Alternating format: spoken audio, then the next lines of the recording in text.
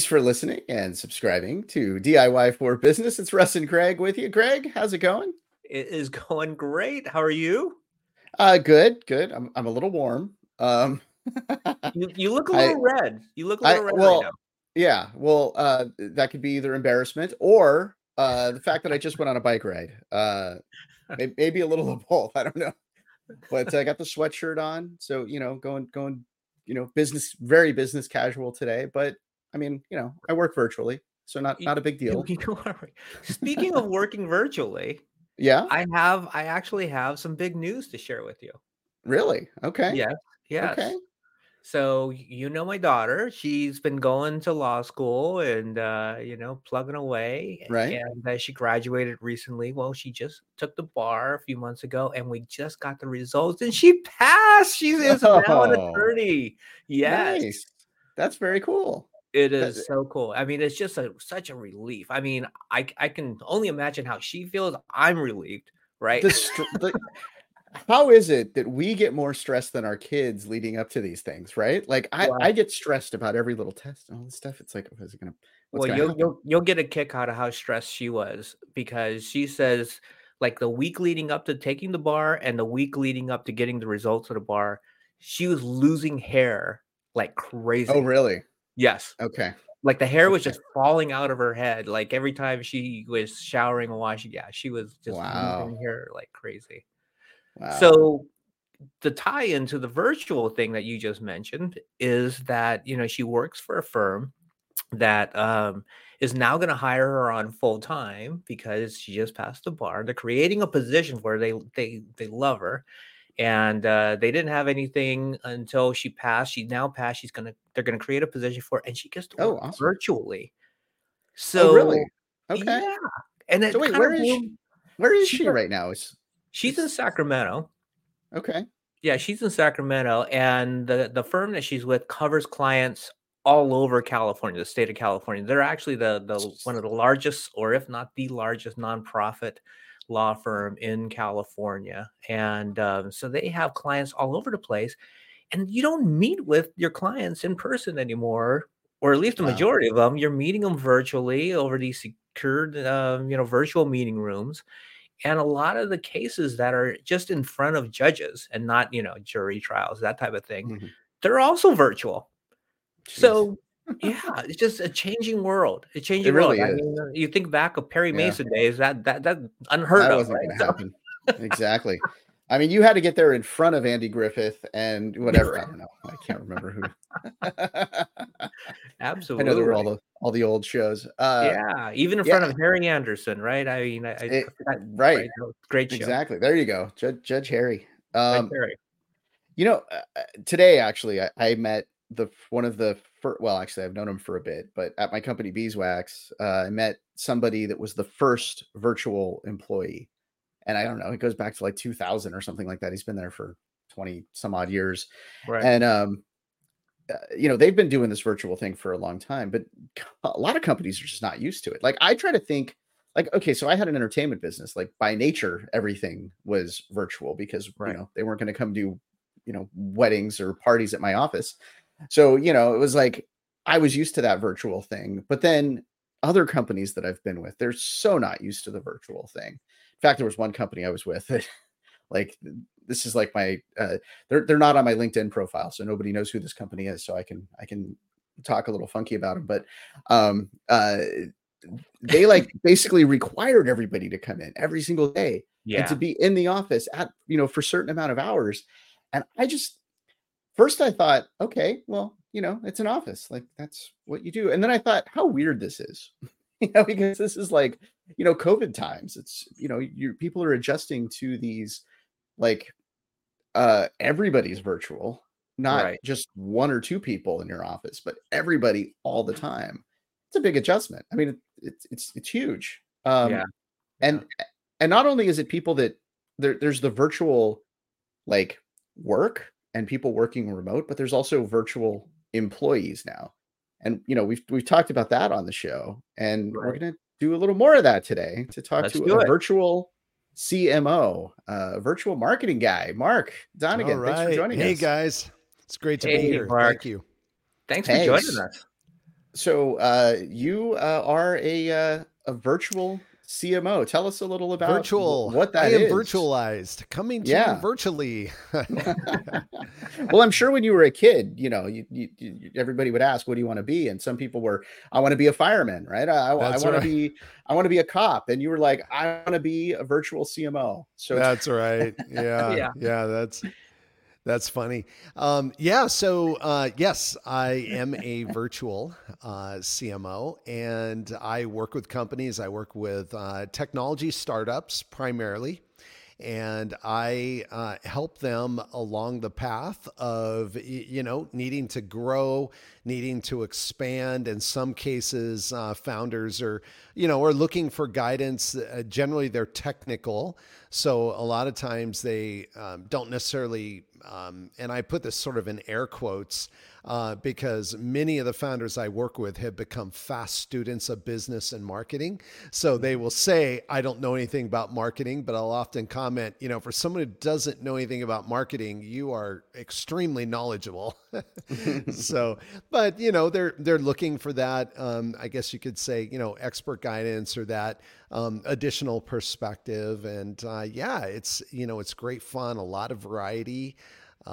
Allows me to grow my personal toolkit Yeah. along the way. So that's what I do. Well, I'm sure when you were a little kid and you're playing with your Hot Wheels and you're pushing the Lamborghini, you're saying, "Yeah, I'm gonna be a virtual CMO." Like, it probably wasn't quite a straight line to where you are today. Like, how did you get to this point, and how did you decide that you Yeah. wanted to be a virtual CMO? Yeah, well, it's super interesting. Your setup, with Greg, with your daughter Yeah, working virtually, and just the fact that it's no secret, and of course, there's a little bit of a tug of war right now in some companies. With the senior executives wanting everybody back in the office, and right. and not necessarily everybody wanting to come back, and a lot of people I think re-examined, maybe you could say priorities, or just simply you do have to ask yourself, if for 3 years, or at least 2 years for most of us, we were forced virtual, and not only did our organizations not cease to function, in many cases, they expanded. We hired people, the teams grew, and they continued to function. And in some cases, got even more efficient because of new ways of working. And Right. so then you have to scratch your head and say, well, it's not like this is a temporary blip and all of a sudden we're going to go back, to. So I really think that the virtualized way of working is it's an obvious statement, but it is here to stay. But for me, I was working remote, flying, commuting. I was fortunate enough that, I guess I was able to find opportunities where I could say, hey, I'm happy to work in the Bay Area, but I'm going to continue to live in Seattle. I'm not going to move to San Francisco. It's like my family, my friends, and everything's in Seattle, but I'll be happy to fly in. And I was fortunate to have companies that said, hey, no issue, no issue. Great. Let's do it. And then I live in Phoenix now. And so wherever I was. So for me, this whole virtual thing was just it's just called working. So now I am speaking about location virtualization. I think what you're really asking is, a virtual executive typically works with, a small number of companies simultaneously. And there's many different models. There's different ways that people like to work in that manner. But for me, I just work with a very small number of companies at a time, and we'll sometimes be doing some more advisory, or you might say kind of your more traditional consulting. Where somebody might say, Mark, we just would love for you to be available. Maybe we'll do a call once a week, and when there's an emergency, something pop up, to be able to get your expertise, kind of have you on standby, for Mhm. when we need that expert guidance. So, but really hands in the dirt. I work with just one, two, maybe two and a half companies at any one time, but very small number. And it's the variety that personally I really enjoy, being able to see slightly different views of the market.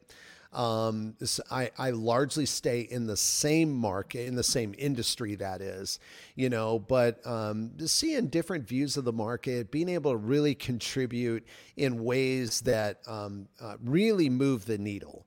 And I feel like so much of being a full-time, especially an executive, a leader, you're just, kind of sometimes you're just drugged down in just the, the stuff that has to be done. There's the quarterly reports and the, employee reviews and it's all stuff that has to be done.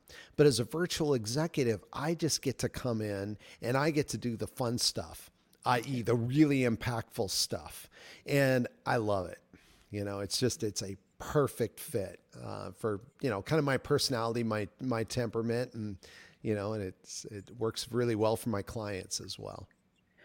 For working with a number of companies in the same industry, do you find yourself giving them kind of the same advice? Is it the same thing over and over again? Or is it different and unique per client? It's a great question. It's different and unique.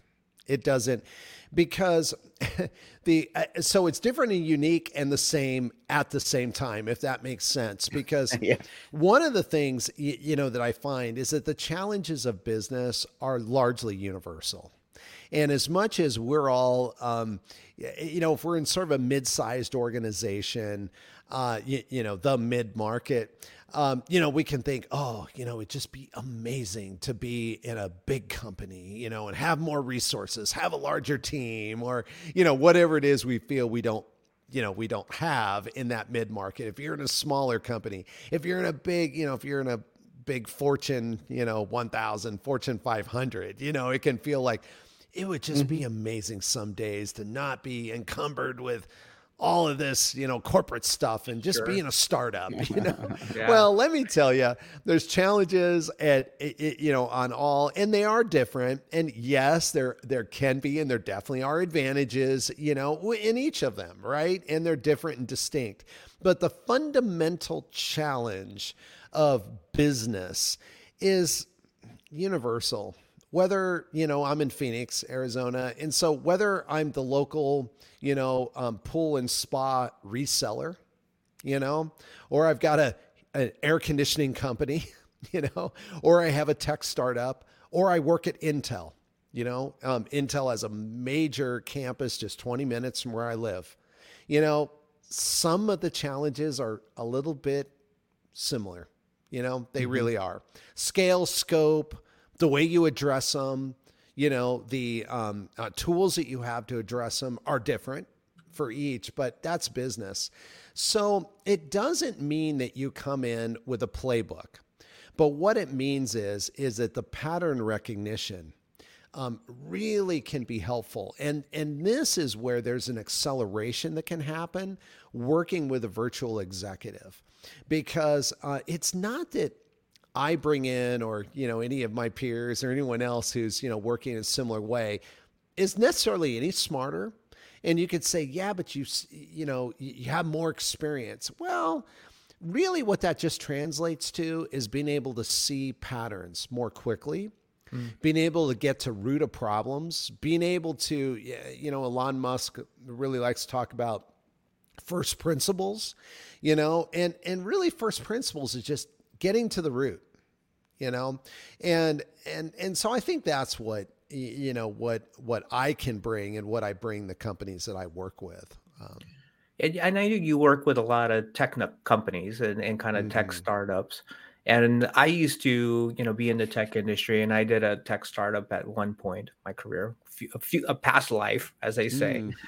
And, one of the challenges that our founders had was they had this great technology. They understood technology, but they didn't know how to communicate that technology to an audience so they would understand the benefits of it. They didn't know how to get that message out there in a proper way. They just knew how it worked, and it was really, really cool. And we're really happy to tell everybody about the incredible details of the technology, right? Yeah, and they're just going to understand it, and they're going to want to buy it. And, every media company in the world is going to want this. And, that didn't happen exactly that way. Right? We had to figure it out on the marketing side. And I think that's what you work with your clients on is like, okay, how do you message this? How do you brand this? And how do you educate people so you can build an audience? Yeah. I call it the, if you build it, they will come syndrome.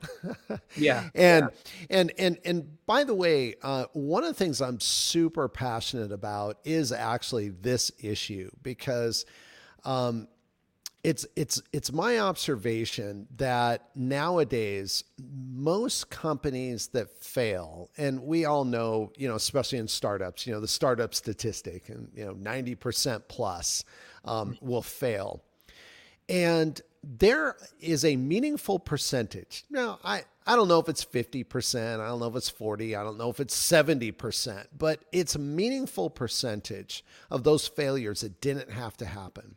And here's what I mean. The failure was not, they couldn't deliver on their promise. They made a claim, this technology, what it could do, and it didn't work. That is occasionally, obviously that happens too. Sometimes it's a moonshot and it just, we didn't make it. Sorry, the rocket ran out of fuel and, and okay, we tried, let's try another one, we'll try tomorrow, so that can happen, but that actually is not always why the company fails. Why they fail is they fail to engineer the market with the same attention and care that they engineered their solution or their technology or their product. Right. And this is where that if I build it, they will come falls in. And so they put together an amazing technical team. They identify a real need in the market. They develop a solution for it. And then they step back and they wait. And then nothing happens. So then it's like, oh, okay, we just raised a Series A, we've got $20 million in the bank, or a Series B, and now we can pour fuel on the fire. Let's expand the marketing team. Let's go hire, somebody from our competitor or an adjacent, company, somebody, that we think, and they're going to be our savior. Pay them as much as they want. We hire them and hire 3 or 4, folks that they refer in. That's going to solve our problem. And it doesn't. Right. We just need a new head of sales. Boy, we thought that, Joe was doing awesome and we replaced Joe with Sally and boy, so now, why doesn't, we're not. So why doesn't it work? Why doesn't it work for that? Because the problem is that they're often hiring and they're building they're hiring people who are coming from incorrect context. They're coming from contexts that don't map. So, a famous one, especially in SaaS, is you hire someone out of HubSpot, someone who was 9 years, made, incredible company, right? They were there for 9 years. They advanced in their career. They're now a vice president. Okay. And whatever function, fill in the blank, whatever. And you say, whoa, we're building we're a SaaS company. Yeah, we're not exactly in the CRM space, but we're in the, in the customer data platform, or we're doing something that's adjacent to it. We just need to get someone senior out of HubSpot. And they're gonna know what to do. They're gonna know how to execute the HubSpot marketing playbook. The problem is that you're not HubSpot. You don't have HubSpot's budget. You haven't invested, you meaning the startup, haven't invested, 15 years in inbound marketing like HubSpot has. So this person can come in, accurately describe what the playbook is, but it's largely not going to work.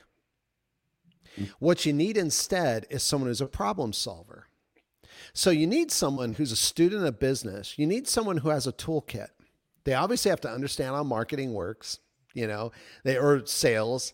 They obviously have to understand, they have to have tools. They also have to have played the game.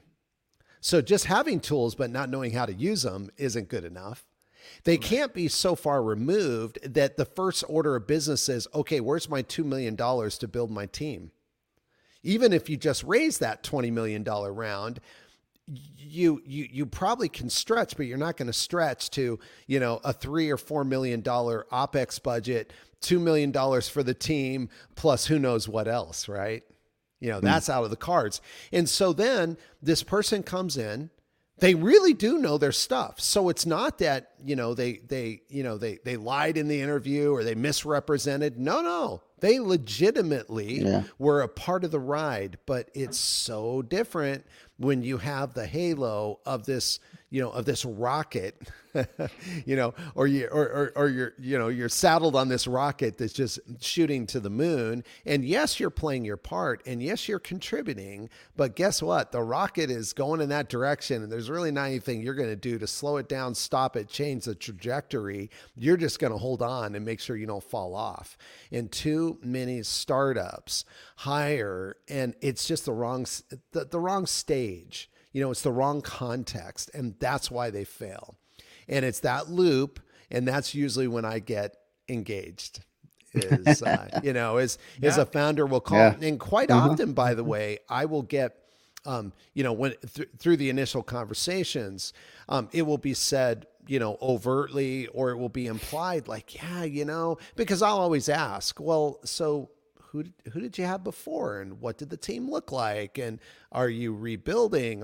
Why did they leave? And it's like trying to understand. And I'll hear some version of, they were actually incredible, and they had such high promise, and they did these good things, but at the end of the day, after 14 months, 16 months, 18 months, there was no business impact. We're not sure what happened. And I always say, you know what? It wasn't them. Wasn't them at all. They didn't trick you. You're right. Everything you perceive is true. And in some cases, I've known some of the people. This is when the light bulb went off, is when I had a few conversations where I knew of because of circle of, just network. And I went, that person's actually really good. A great hire. Why did they fail? And again, in air quotes, why did they fail? Well, they failed because the founder, again, product market fit, or really understanding what the need of the market was. The product actually didn't directly intersect with the need they claimed it did. They didn't really have product market fit. That person's going to be executing a certain playbook that's either wrong or wrong for the stage. And so therefore the whole thing falls apart. Sad thing is the founder just burned, who knows how much money, and now they're going, we don't know what to do. We're starting to run out of runway, and, like something is happening here. This is the failure. This is why companies fail. It's rarely because I come in, I say, well, it's like the product isn't, doesn't satisfy a need, doesn't work, et cetera. Rarely. Every once in a while, I'll be pitched something and I go, well, that's probably no need in the market for that. But that is rare. That is so rare. So, okay. So it's not the person's fault. It's not a bad hire, but how do you know going in when you're like the company listening right now is, that is like, you know what, I need help in marketing. I need help. I did hire somebody 2 years ago and we're not getting the results that we want. Like, what do they do like tomorrow when they get into the office or virtual office? That's right. Well, what do they do tomorrow? Look, you just have to be, the first step is, you have to be just honest, with the fact that you have the wrong person. If if you feel a sense of, maybe even a little bit of guilt, but it's like I recruited them away from a great position, or I made them this promise, and, like maybe there's a way. I find it, and I'm a very optimistic person. I'm naturally, my personality, I'm very, very empathetic. And so I also tend personally, my personal bias is towards maybe we can find a way to make it work. Maybe they're not a head of marketing, but maybe we could create this kind of biz dev / strategy role. Right. That's just kicking the can down the road because we're taking, square pegs, we're trying to fit them in round holes, where even if it is a little bit of a better fit, and even if the company can benefit, because look, people are very diverse. And so it is possible that head of marketing might actually be, you'd say, wow, they actually really excel in strategy. Like maybe I just need to just turn them loose and just, free them from all the, having to run the marketing team and just, they can do strategy. Okay, fine. But is that what your startup needs right now? Most startups need revenue, and let me tell you, we don't need more strategy. We need execution. So the first step is you just have to be honest. The second is that the sooner that you make the change, which unfortunately in a lot of cases means that you're going to have to move someone out. There's just no easy way to say it, but the sooner you do that, the sooner you're going to be on the right path. Otherwise, your scenario is you could be headed towards a statistic. Well, I mean, that's just the sad reality. I guess I'm going to give you 2 questions in one here. There's the whole like sunk cost, I've there's that fallacy. Issue. Yeah. Exactly. Yeah. And then there's also maybe it's my fault. Maybe I set the goals too high. Maybe is that the problem? Yeah. And, so I'll let you kind of take on both of those. Yeah. What's interesting about the question you're asking is that this is inward focused as the entrepreneur. Yeah. In other words, this is sort of me as the entrepreneur. If I kind of put myself in the position of someone asking the questions that you just posed, saying maybe it's just me, maybe I need to do something. And, look, there's always, again, I largely work with founders who are engineers, who are technical, who are product people, and a lot of times come out of these huge companies, might be from Google or might be from Microsoft or might be, and candidly, they never had to, if you're building a product in Google, you don't have to think, gee, I wonder if anybody's going to adopt this. Right. I mean, come on, now I know that they've got, I don't know if it's still called X, but I know that Alphabet has their special group that's building all these moonshots and whatever. And so I know that there are people inside Google who might actually be building products. They might actually be asking, I wonder if anybody's going to adopt this, but most of the time, like you're building something and, so the challenge is that it's easy to say, I just need more education. It was my fault. The problem is that you fundamentally have somebody who's probably not going to make the leap. They're just not going to make the leap because they're executing a playbook that's the wrong playbook. And so this again is where engaging with somebody who can give you that perspective is super valuable, because what they're really going to do is they're going to validate what you actually know to be true. Well, so should it be though that they're contacting you before they're letting this person go? They're bringing you in to sort of analyze to see, or is it let the person go and bring somebody like you in? I mean, obviously it can happen in all ways, right? And usually, I'm fortunate enough, and I'm fortunate, but I intentionally invest a lot in my LinkedIn presence, and so, and because I really focus on the industry that I'm in, I sort of am a little bit known, and I'm not saying everybody knows me, but I do have the benefit that people will often engage me at different points, and I also work from the attitude that I love to I want to see everybody succeed. So if someone just reached out to me, if a founder reached out to me and just said, hey, Mark, I love what you do, and, been reading your stuff, and can we just schedule a call? I think I could use some guidance. I'll jump on as soon as I've got time.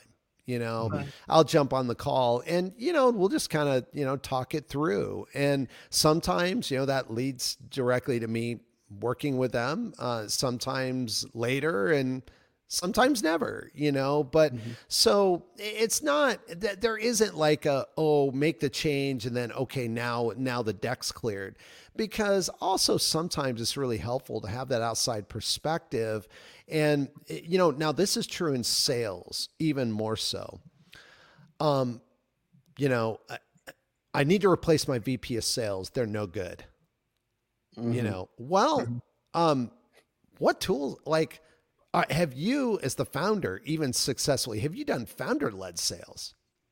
Now, if the founder has not successfully been able to sell the product, how in the world do you expect that even a rock star salesperson is just going to parachute in and save the day? It does not happen. It doesn't happen in the world today.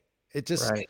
The way the B2B buying process, and again, my context, just to say it again for the listeners so they're clear, I'm talking about B2B. So I'm talking, and I'm also working largely in the context, not of your, like $99 a month SaaS seat licenses. Nothing wrong with that business model, but I'm usually talking about more longer sales cycles, 12, 18 months, sometimes even 24 months, technical integration, deal sizes are 6 figures to 7 figures, so that's the context, because it does shift a little bit, if you say, yeah, but Mark, we're selling $199 a month seat license on a SaaS model, and it's product-led growth. Okay, there's some, there's some shifts, but even in that, there are a ton of examples. You look at Figma. Figma was like founder-led growth for like 10 years or 7 years, whatever. I mean, it's just it's definitely an outlier in this example, but now Figma's, multi-billion-dollar company.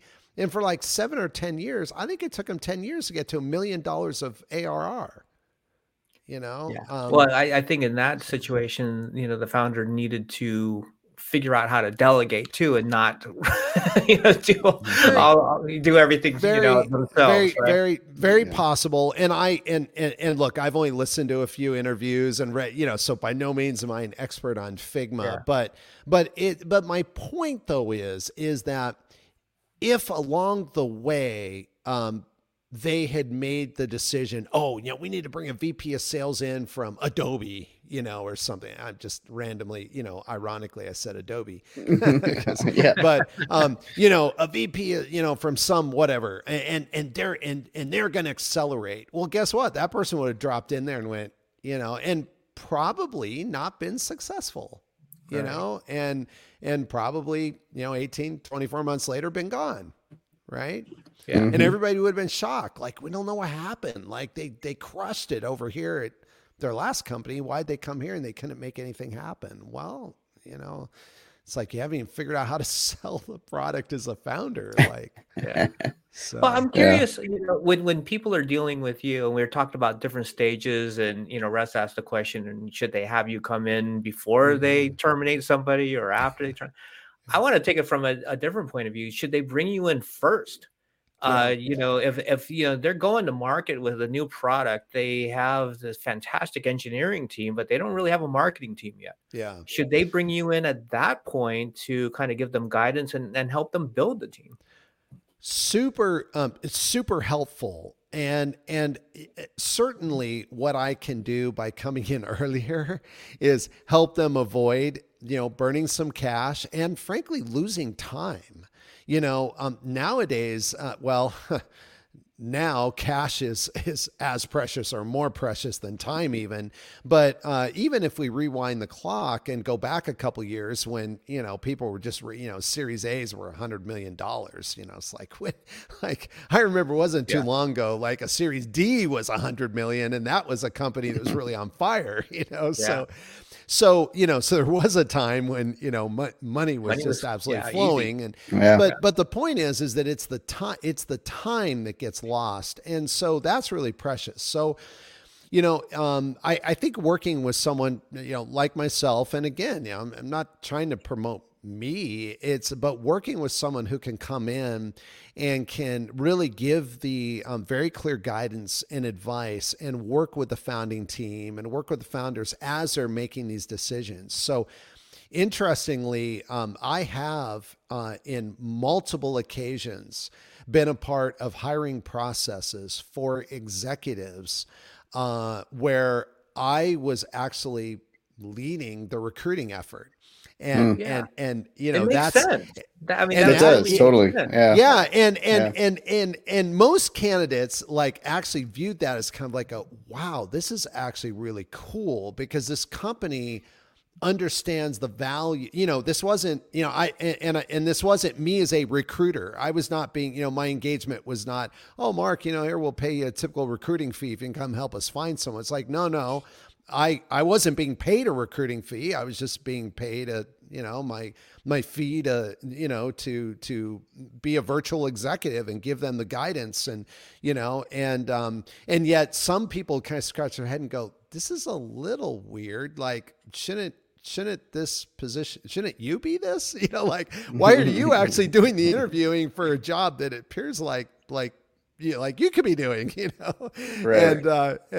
And so, but that's and that's super, super helpful, because again, and then I tell, the team that I'm working with, I say, look, the beautiful part is that I am here only to see you be successful. So if I give you feedback, either on a candidate or, or there's, a certain direction, it's to make you successful. It's not, I don't have an agenda here. Otherwise, I would already be in the role, because we're working together, right? And so I don't have an agenda. So if I, advise you in one direction over another, or give you input, that doesn't mean you have to take it, of course, but, know that it's given from a very pure place, and it's given from a place that, you're paying me, or, I'm here because you're looking to improve. Well, so I always like to, try to give the listeners actionable advice today. And I think, one of the bits of that is something, that I feel like said a bunch on the show, is do what you can, but when you feel like you're stretched in a certain area, reaching out to somebody else for help is okay. It's a good thing, pulling in advice, whether it be, for the, finances, or for HR, or for marketing, whatever it is, pulling somebody in where that's their area of expertise can, send you a long way forward.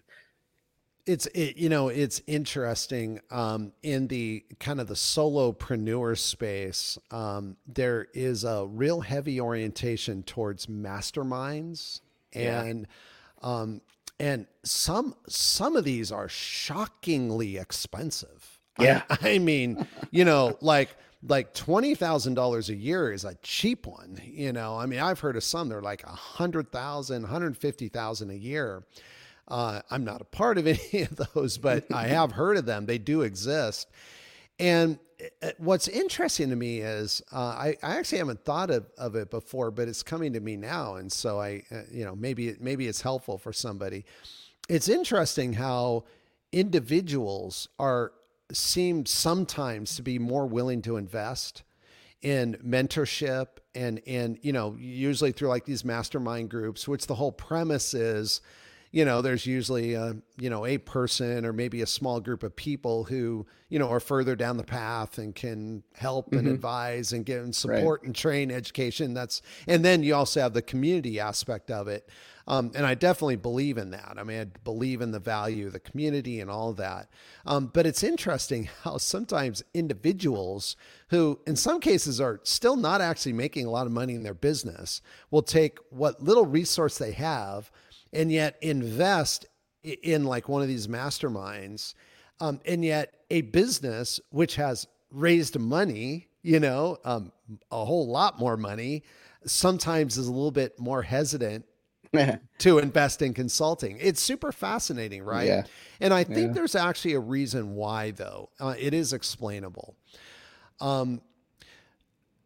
The term consultant means so many different things. And a lot of times it used to mean, now this is less so today, but it used to mean sort of an executive who was in between full-time jobs, and it was, it was a way to, maybe put some extra money in the bank account, pay the mortgage, whatever, which is great, which is completely valid.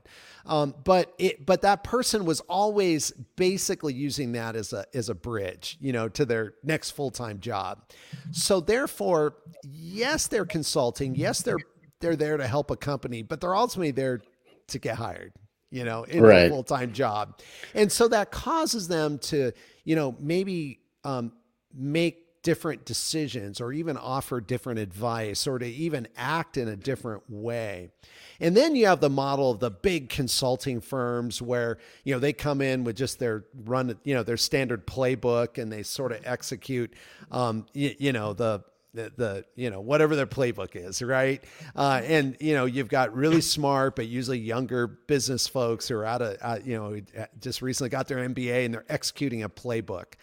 I'm not saying that doesn't have a place, but in startups, it doesn't have a place, but so that's in some people's minds. And then candidly, there's a smattering of consultants that maybe, came in and they really didn't add much value and people kind of went, yeah, we hired a consultant one time.